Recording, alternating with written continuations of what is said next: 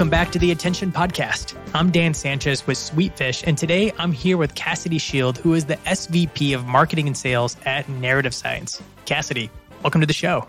Thanks, Dan. Pleasure to be here. Looking forward to it.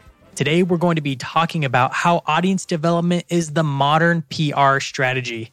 And to kick it off, Cassidy, I want to start with this one question. In a digital age, is traditional PR still effective? Is it even still relevant today? I think it depends on what company you're in and kind of the life cycle of that company. I do think in specific instances, PR is still valuable. But on the other hand, I would say for 95% of at least B2B companies out there, it's not.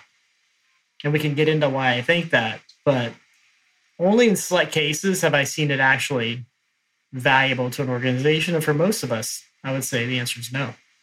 So before we dive into like what the 95% should be doing, like who's in that 5% real quick so we can get the rest to kind of like self-select out of that? Who's in that 5%? Well, I think, you're going to have large companies who are market leaders who need and are going to have a big PR team and a heavy strategy. So I'll give an example. I was at Narrative Science.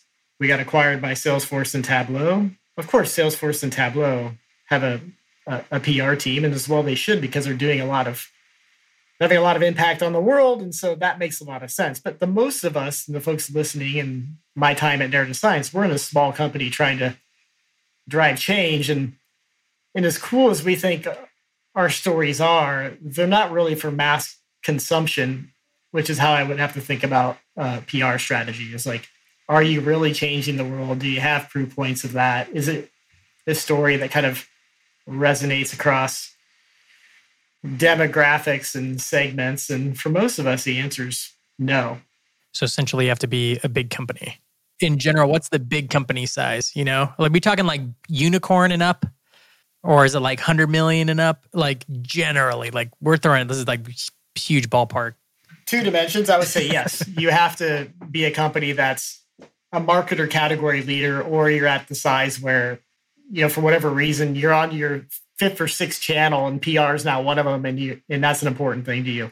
Or there are going to be companies where what you're doing may impact and change in how we perceive something that all of us care about. Think of that as education, energy, healthcare, et cetera. And so there could be instances where if that's what you're doing and you try to drive a fundamental change in how we see the world and kind of 5 or 6 different categories, that maybe it is important for you to be out there, or you're a consumer-oriented brand, or you're a consumer-oriented brand, and you need to like drive kind of awareness in the consumer market. But most of us aren't that. Okay. I'm sure we have a few people listening that are like, well, but I want to be the category definer. So does that mean I should start with PR? They just raised their first round. They're like, we're going to change the industry. Because I think a lot of people are thinking that. But like, is PR the way to break through then to get there? Yeah, let's outline what that actually looks like, the status quo. Because we face this question at Narrative Science. So you're going to go off and you're going to find an agency. I would say for an agency kind of worth its salt, you're going to spend $15,000 a month at the minimum. Likely higher than that to get the attention of like the heavy hitters. You're going to need something to say that's relevant for a pretty big audience. You're going to have to spend time building relationships. So while your PR agency may have relationships, you likely don't as a company. This means you'll spend 3 to 4 to 5 months getting the agency up to speed on your story and working out your story and finding your proof points. You're going to need to start with, let's call it 2nd or 3rd tier media, and get your feet wet with the story before you get to what you really want, which is, Wired, New York Times, et cetera, which rarely happens. And so what you're in for is a road that probably takes 18 months to 2 years at 15 to 20 grand a month. Your output tangibly is going to be maybe a story a quarter in a tier 2 or tier 3 publication until you get lucky. And it's going to require a lot of time from your CEO, your head of marketing to do that. And so when you look at kind of that reality versus the effort you need to put into it, you got to ask yourself, you just got to be brutally honest with yourself. And that is, why would I want to do that? Oh my goodness. I don't think I've ever like looked at it that way. I mean, you're talking like 45 grand an article. Like just to me, I'm like thinking about all the things I could spend money on for 45 grand. And you think about, you get yourself in an article and then you say, okay, who came to my site? I'm going to see this bounce in traffic to my site. And it's not even a blip on the radar.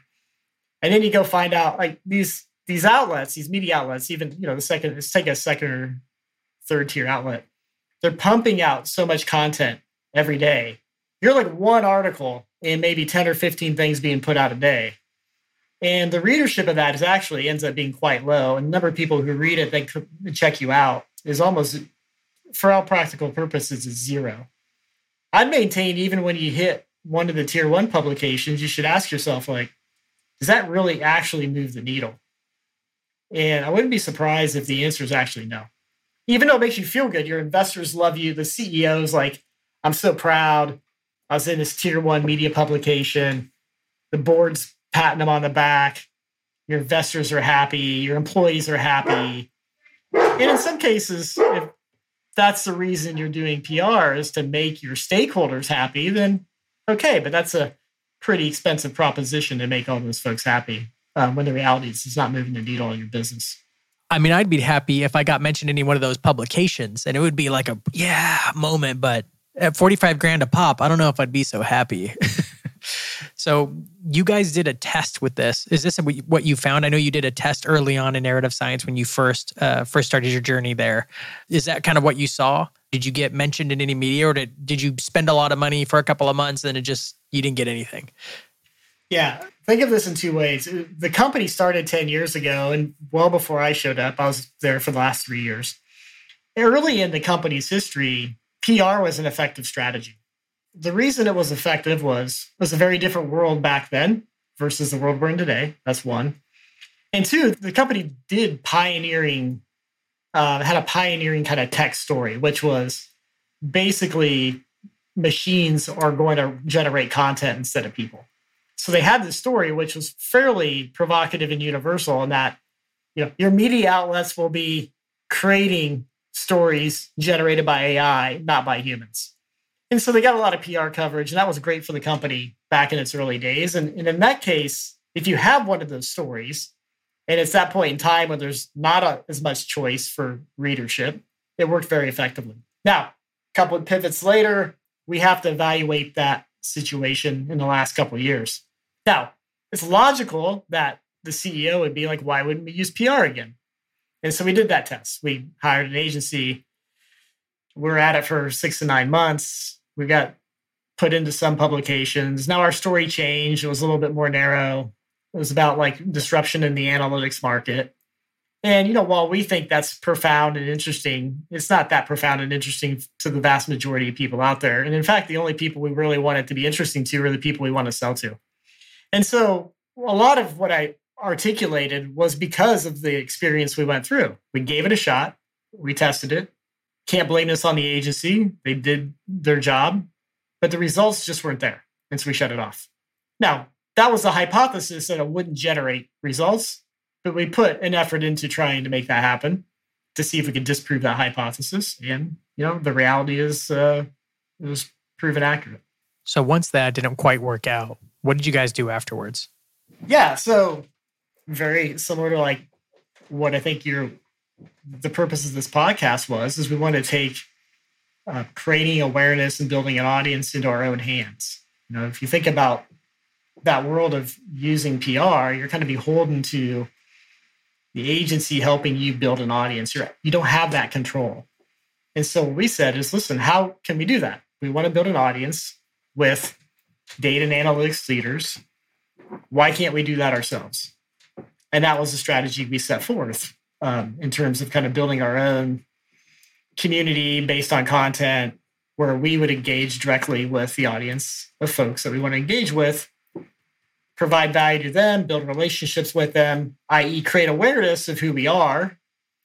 We didn't sell to this community, but if they needed something that we could do, they will figure out how to get to us, was our philosophy. But before somebody buys something from you, they need to be aware of you. And that was kind of the whole genesis around our strategy and building kind of a community, a content-based community. So I'm sure at that time, you guys probably were already producing some owned media pieces. You probably had a blog and were posting there, probably posting to social media. It's 3 years ago, right? So these were kind of normal things most company, probably Narrative Science was doing. What kind of shift did you make in order to be like, no, we want to do this more intentionally? Like what kind of channels did you look at, and what did you look at as far as like how you approach those channels differently than you had been before? Yeah, we were doing, when I first showed up, and even the first year I was there, we were doing the classic thing that everybody does. We had a blog, we wrote articles, we thought they were interesting. We actually wrote them, one degree removed from what we did as a company.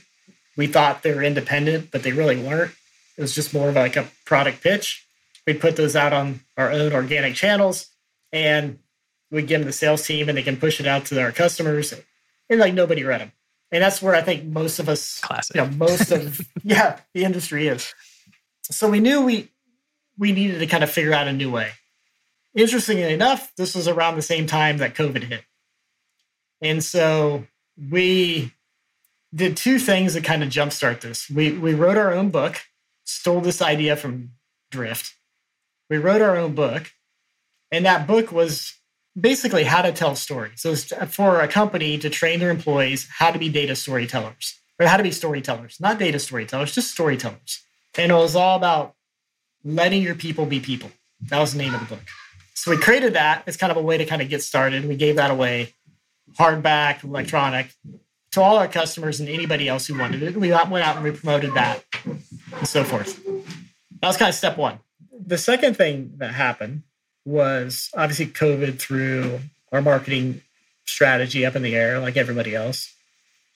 And around that time, we're going through creating, kind of defining what this kind of category is we want to create that we are going to disrupt the analytics market with.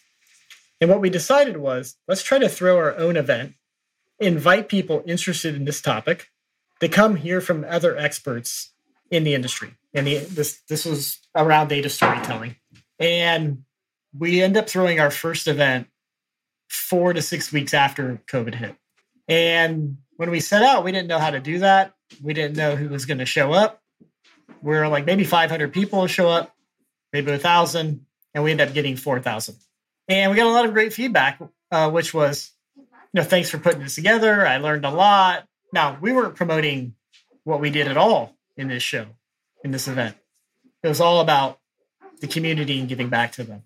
And so we kind of lucked into that. If you think about that strategy now, it may not work just because we're kind of fatigued with online events. But at that time, everybody was looking for a way to kind of interact with each other when you couldn't do it face to face. And so we took that strategy and we multiplied, we did it 3 more times for various targeted audiences, all with the idea of expanding our community by creating a place that people could congregate, that we could create content that we could share back with the community, build our newsletter and distribution lists and so forth and so on. And so that just transformed our thinking around how we would go about doing this because we saw some success. Obviously we launched a podcast with the help of Sweetfish as another avenue. And in that podcast, it was very simple. We want to hear from people driving change with data, so let's go interview them. And then let's make them the hero. Let's share their stories with others in the community and so forth and so on. And so as we started doing these, we're building awareness. We're building an audience. And the idea would be if we can provide the value that this audience wants, and this is our way to participate in the community, good things will happen. So you have virtual events going. You have a podcast. What are some of the things you do to grow the audience from event to event and episode to episode in order to kind of get a rising, to see that the audience grow larger and larger over time? We did most of this organically with select paid channels. And so what I mean by that is 2 things. On the event side, we'd have a small budget to kind of goose attendance on paid social, LinkedIn, Facebook. We had kind of a separate strategy of kind of building awareness on those channels that wasn't content driven. And we augmented that with a content driven approach to kind of building community and awareness. And that would be attracting people to the events. So it's kind of one strategy. So it's largely organic, augmented with paid social. Over time, as we created content, we would turn that content back into, let's call them ebooks and other things that would be valuable. And we would pump that back through the same strategy. And that strategy would be predominantly organic as we build our following, but we'd augment that as well with kind of a paid social strategy to kind of just bring new people into the community who may not be aware. And so this idea of kind of effectively goosing your content and community with paid amplification is something that we didn't spend the bulk of our money on, but we did it enough to kind of provide value and kind of goose like the growing of those communities, if that makes any sense. No, it's a really interesting model. And essentially you got paid on the front end, big event that produces all of your long form content. And then you take that long form content, slice it and dice it up into different content that's contextual to all the different social platforms. Is that about right? That's about right. So and we would do majority of that we try to do organically because we didn't have a lot of money. But we would selectively put money behind certain things that we saw that were performing well to kind of amplify it. And did you use the organic stuff you were posting to kind of like build momentum for the next event? Or did you just kind of like let that trickle out to farther the message? I would have liked to think that we were smart enough to do it event to event. But it was largely the latter of just keeping the storyline going and the engagement going with something interesting to say. It's something helpful to the community that wasn't like buy our product.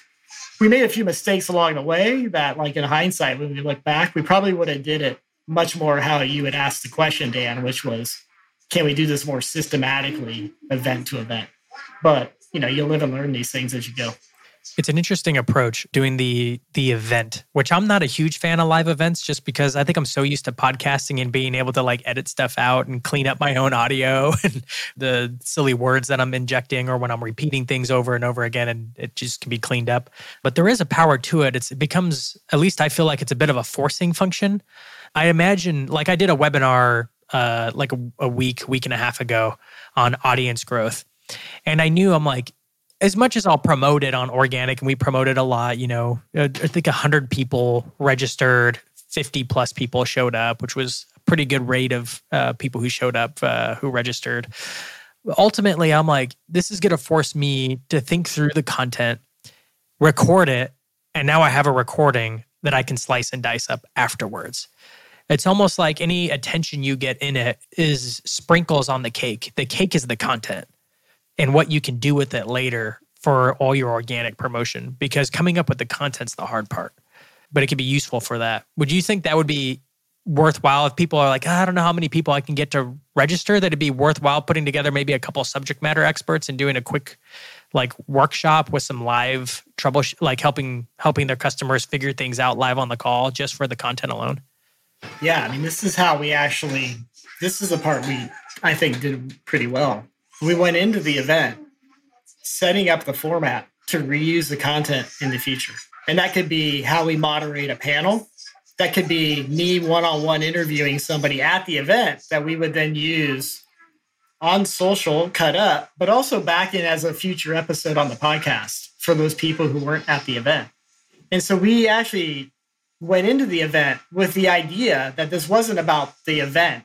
It was about, to your point, the content and how do we use it and carry it forth beyond the event. And so that's a bit I think we did well. So yes, we wanted people to be there in the event because you want your speakers and your guests to not be having a conversation with nobody listening. For sure. You got to take the best swing you can take, right? Otherwise it's you might as well just be showing up to a studio and just recording, but right. Yeah. And you love the interaction with the audience, which you have and so forth and so on. But the real value, to your point, was like the content and what you did with it afterwards. Did you find you got good traction with the guests you invited to come and speak and them sharing it later with like their audiences? It was, I would call it, to be honest, it was mixed. I think the people who are comfortable doing that already, absolutely. And I remember one of our first few events, we invited some big brands like Drift to come speak and others, and they did an amazing job at promotion ahead of the event and after the event. And then others, which is kind of the beauty of this from an authentic perspective, they weren't professional speakers. So like some people just don't have an audience after the fact, but they have something really interesting to say. So we took that upon ourselves to be the ones promoting that content for those guests. So it was a little bit of both. If they were well-versed in putting out their own content and promoting things they did, they absolutely used it and did a great job. If they weren't, then that's where we would help do it for them. Yep. It's about my experience as well with being a podcast host. Some guests promote, some don't. As much as you can slice and dice it and like pre-write the tweets and graphics for them, it's kind of like, some don't need it, some don't care. Some are just happy to be a guest. How did it help doing all these things, essentially growing an audience with the events and with the podcast? How did it bring brand awareness to narrative science? What was some of the things that you had planned for? And was there anything like shocking after you did it that was just kind of surprising to you? What I think it's been, so first of all, this kind of coincided with the strategy we built, which was all inbound. And so we relied on kind of demand pipeline generation to come from marketing. So obviously this helped us kind of build that awareness, and then among other things that we did. But I think it's the subtle things that you hear, like the more people I meet in the community who may have not shown up at an event or who I've never met, and they like know who we are and they knew what we stood for. And they would say, hey, I listened to this great, podcast. I saw this video on LinkedIn, or you guys are all over the place on LinkedIn. We'd hear that all the time. And we're a company that has 80 people. And we're hearing that from the audience that we care about, that matters to us, playing that back. And so when you hear those things, you're like, all right, well, maybe I can't measure that in a system. Maybe I can't directly attribute that to revenue, but I can feel like the things that we're doing are creating value for others and building awareness of who we are. Do you ask people where inbound, as they come inbound and schedule demos and different things, or you just talk to them as they're onboarding? Do they mention things like, oh yeah, I listened to the podcast. Oh yeah, I went to a virtual event. They're probably mentioning it a lot, I'd imagine. They do. We've trained our sales team to ask those questions, and we would record them in Gong. And back when we're running events, we would hear about, they came to one of our events. That's where they learned. We've heard about the podcast.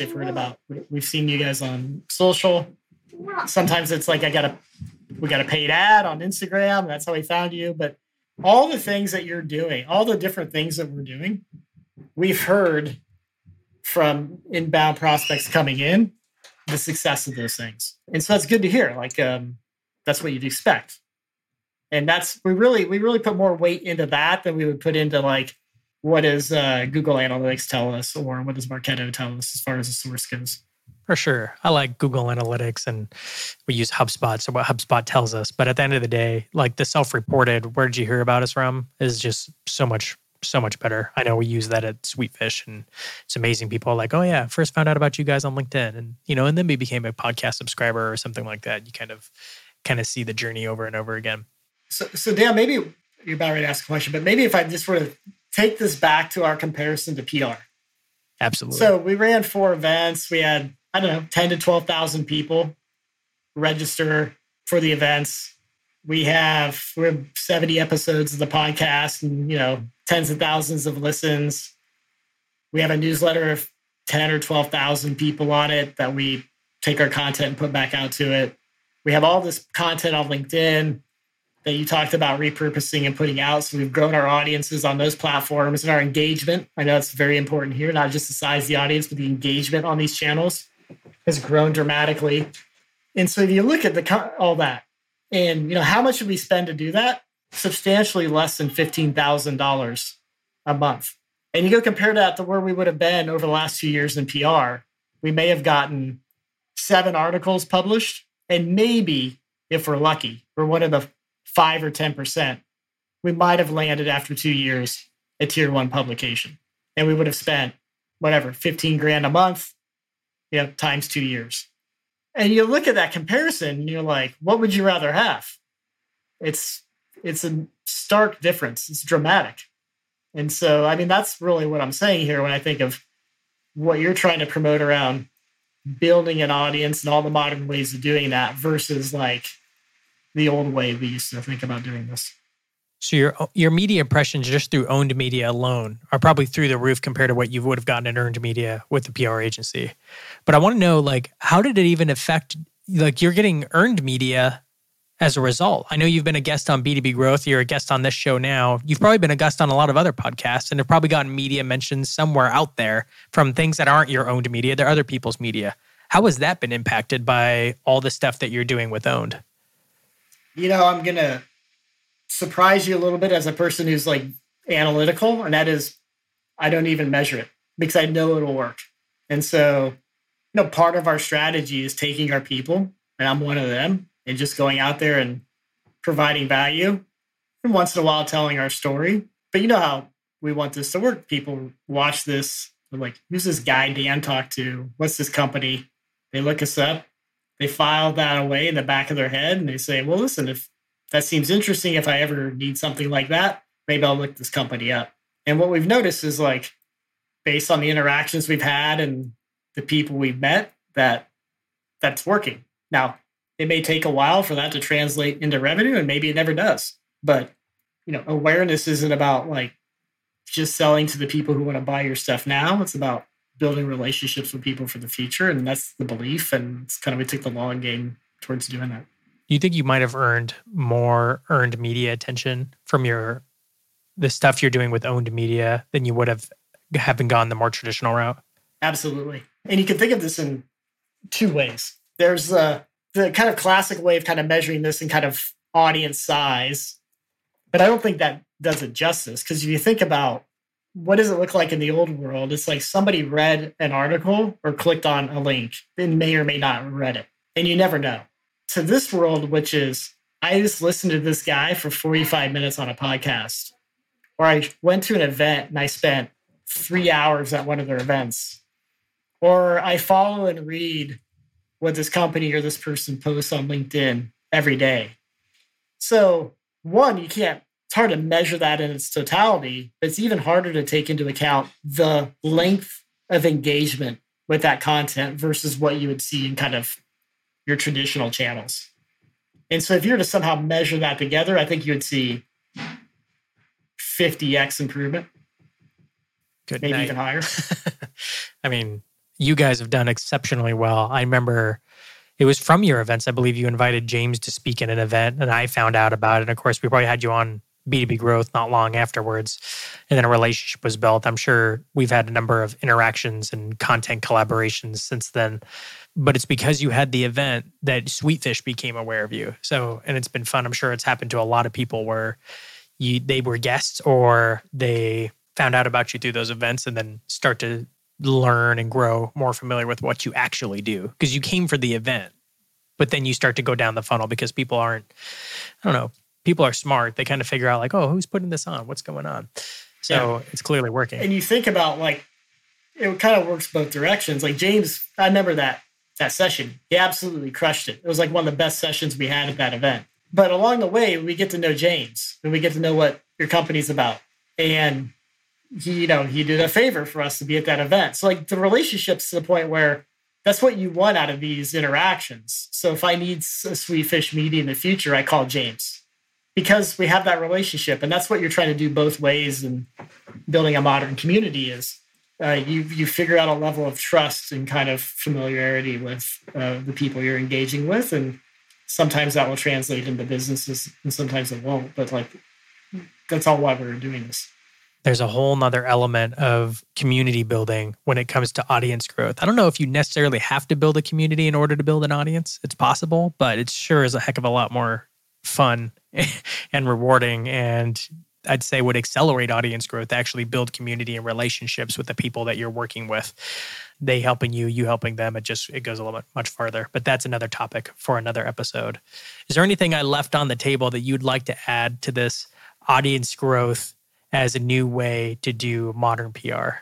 It's a good question. I will say people sometimes get tripped up on this idea of, am I building an audience with people who use my product, or am I building an audience with people just in the market or industry that I'm interested in?